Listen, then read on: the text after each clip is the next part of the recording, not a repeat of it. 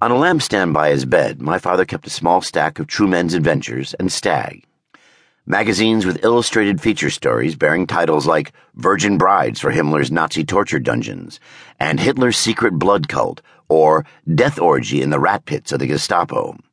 I couldn't tear my eyes away.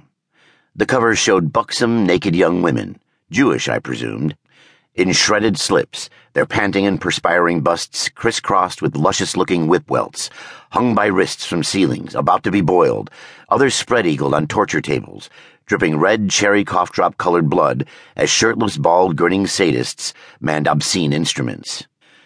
Is this what my birth looked like? Had my mother, a French-born Jew, been a virgin torture bride for the pleasures of the medical Gestapo? And is that why she still constantly revisits doctors and goes to the hospital to have surgeries? To my libido, it was logical. To her, my hungers were disgraceful. "You're hungry? You don't know what hunger is," she told me, mopping her flushed face with her apron when I requested more bread. "I was too fat," she said. "Look at you. You should be ashamed. You have breasts like a woman. In the war I hid in basements and attics, starving, and all around me German soldiers with dogs. I was just a little older than you. Hungry? What do you know? Your waist is bigger than mine." But what about the Gestapo rat pits, I wondered, shutting my eyes, trying to imagine her hung over cauldrons, like the ones bubbling on the stove, or chained to a wall, naked and starving, a thin figure with voluptuous breasts, a moan parting her lips. Shifting uncomfortably in my seat, I grew hard under the dinette table. The magazine's cheap black-and-white newsprint guts contained boner-inspiring photo art, grainy flicks of scantily clad women of ill repute, black bars printed over their eyes. You saw pretty clearly their cleavages, could form a mental movie. I knew that sex was bad things one did, and I knew the mags were sinful, but reading was the only thing I seemed to excel in at school. I failed most subjects.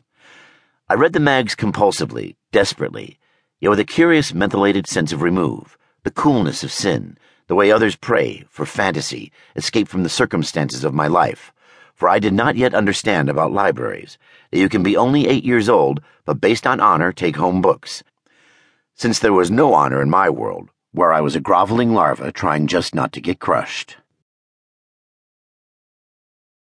My father played cards and bet on horses. He brought home stolen hi-fi consoles and portable TVs, purchased hot, or hung out with his brother Arnold and the kids, who were mainly jailbirds in hoods. And if I could, I stole too. You couldn't trust a kid like me, for now and then I took change from his pockets, filched cupcakes and comics from the candy stores. When an actual book fell into my hands, street found, some yellowish crumbling paperback, Ted Mack's The Man from ORGY, or George Orwell's 1984, I handled these with proprietary reverence, inscribed the title page with property of Alan Kaufman, and a little poem plagiarized from Pop, who had it scrawled in the only 2 books he kept, a Webster's and this antho of best prose from Nat Fleischer's Ring magazine. I pity the river, I pity the brook, I pity the one who steals this book. It seemed like great poetry to me. I wondered if he made it up, was some kind of poet. This, the first poem I ever learned, stolen from my dad, made me want to write others. I tried. When I showed my efforts to my teacher, she put across the top, "Excellent, you're a real writer." Even my mother encouraged this idea, and kept my poems stashed in her secret drawer of precious things, folded away among silken panties and bras, my very first archive. My poems, writing and reading, became erotically tinged, a way to earn love as I couldn't by other means. Writing seemed to befriend me. I felt less lonely, began to dream, and from the page a voice seemed to speak directly to me and to no one else. Be a writer, it told me. When I learned that even I could join the library and check out books 6 at a time, my mother said I would run up fines she couldn't pay. Don't I know how poor we are? But I went anyway, returning home with arms full of new centuries to post around my bed. A kind of literary fortress stood guard over my hopes. Ernest Hemingway, James Jones, Leon Uris, Thomas Wolfe, Dylan Thomas, Irwin Shaw. A new bulwark against my mother, who entered my room raging and lashing at me with a belt for my defiance, as I cringed in the corner crying and glanced at the books for courage. Could sense Hemingway and Dylan Thomas there in the room, encouraging. Alone, vowed someday to join them.